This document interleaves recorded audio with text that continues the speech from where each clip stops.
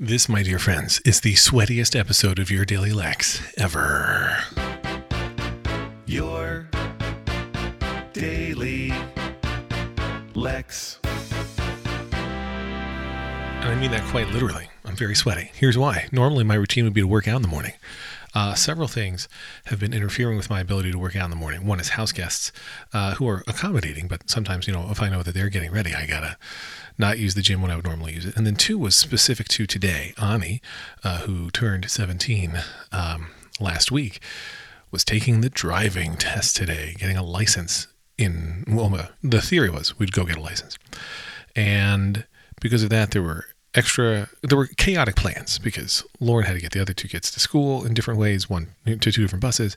And then Ani was getting picked up at 7 a.m. by the driving instructor for a lesson that would then culminate in going to the DMV, in a pretty far away DMV where they do driver tests, and then take the test.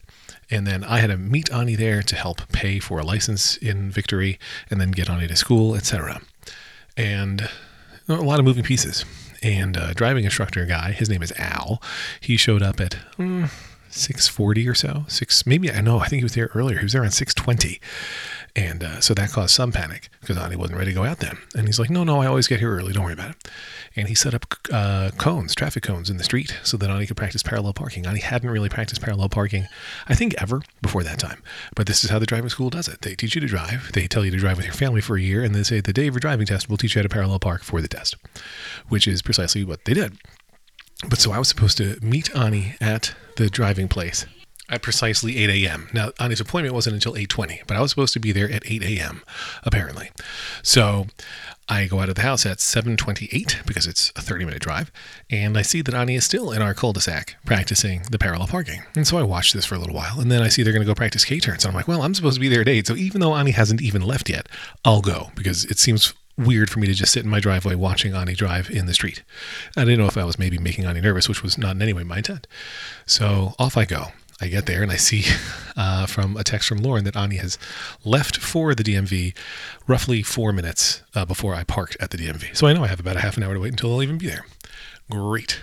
So then I just got a text from my kid Sierra in all caps saying help because of a spider.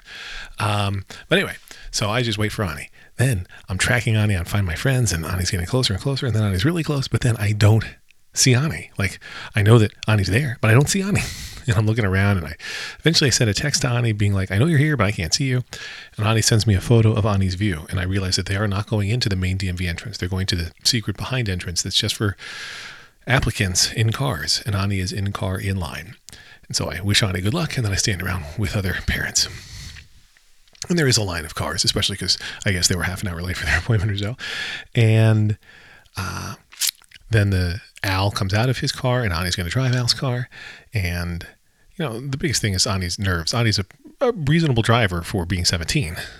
Just doesn't quite have enough confidence yet. That's what Ani's working on with driving.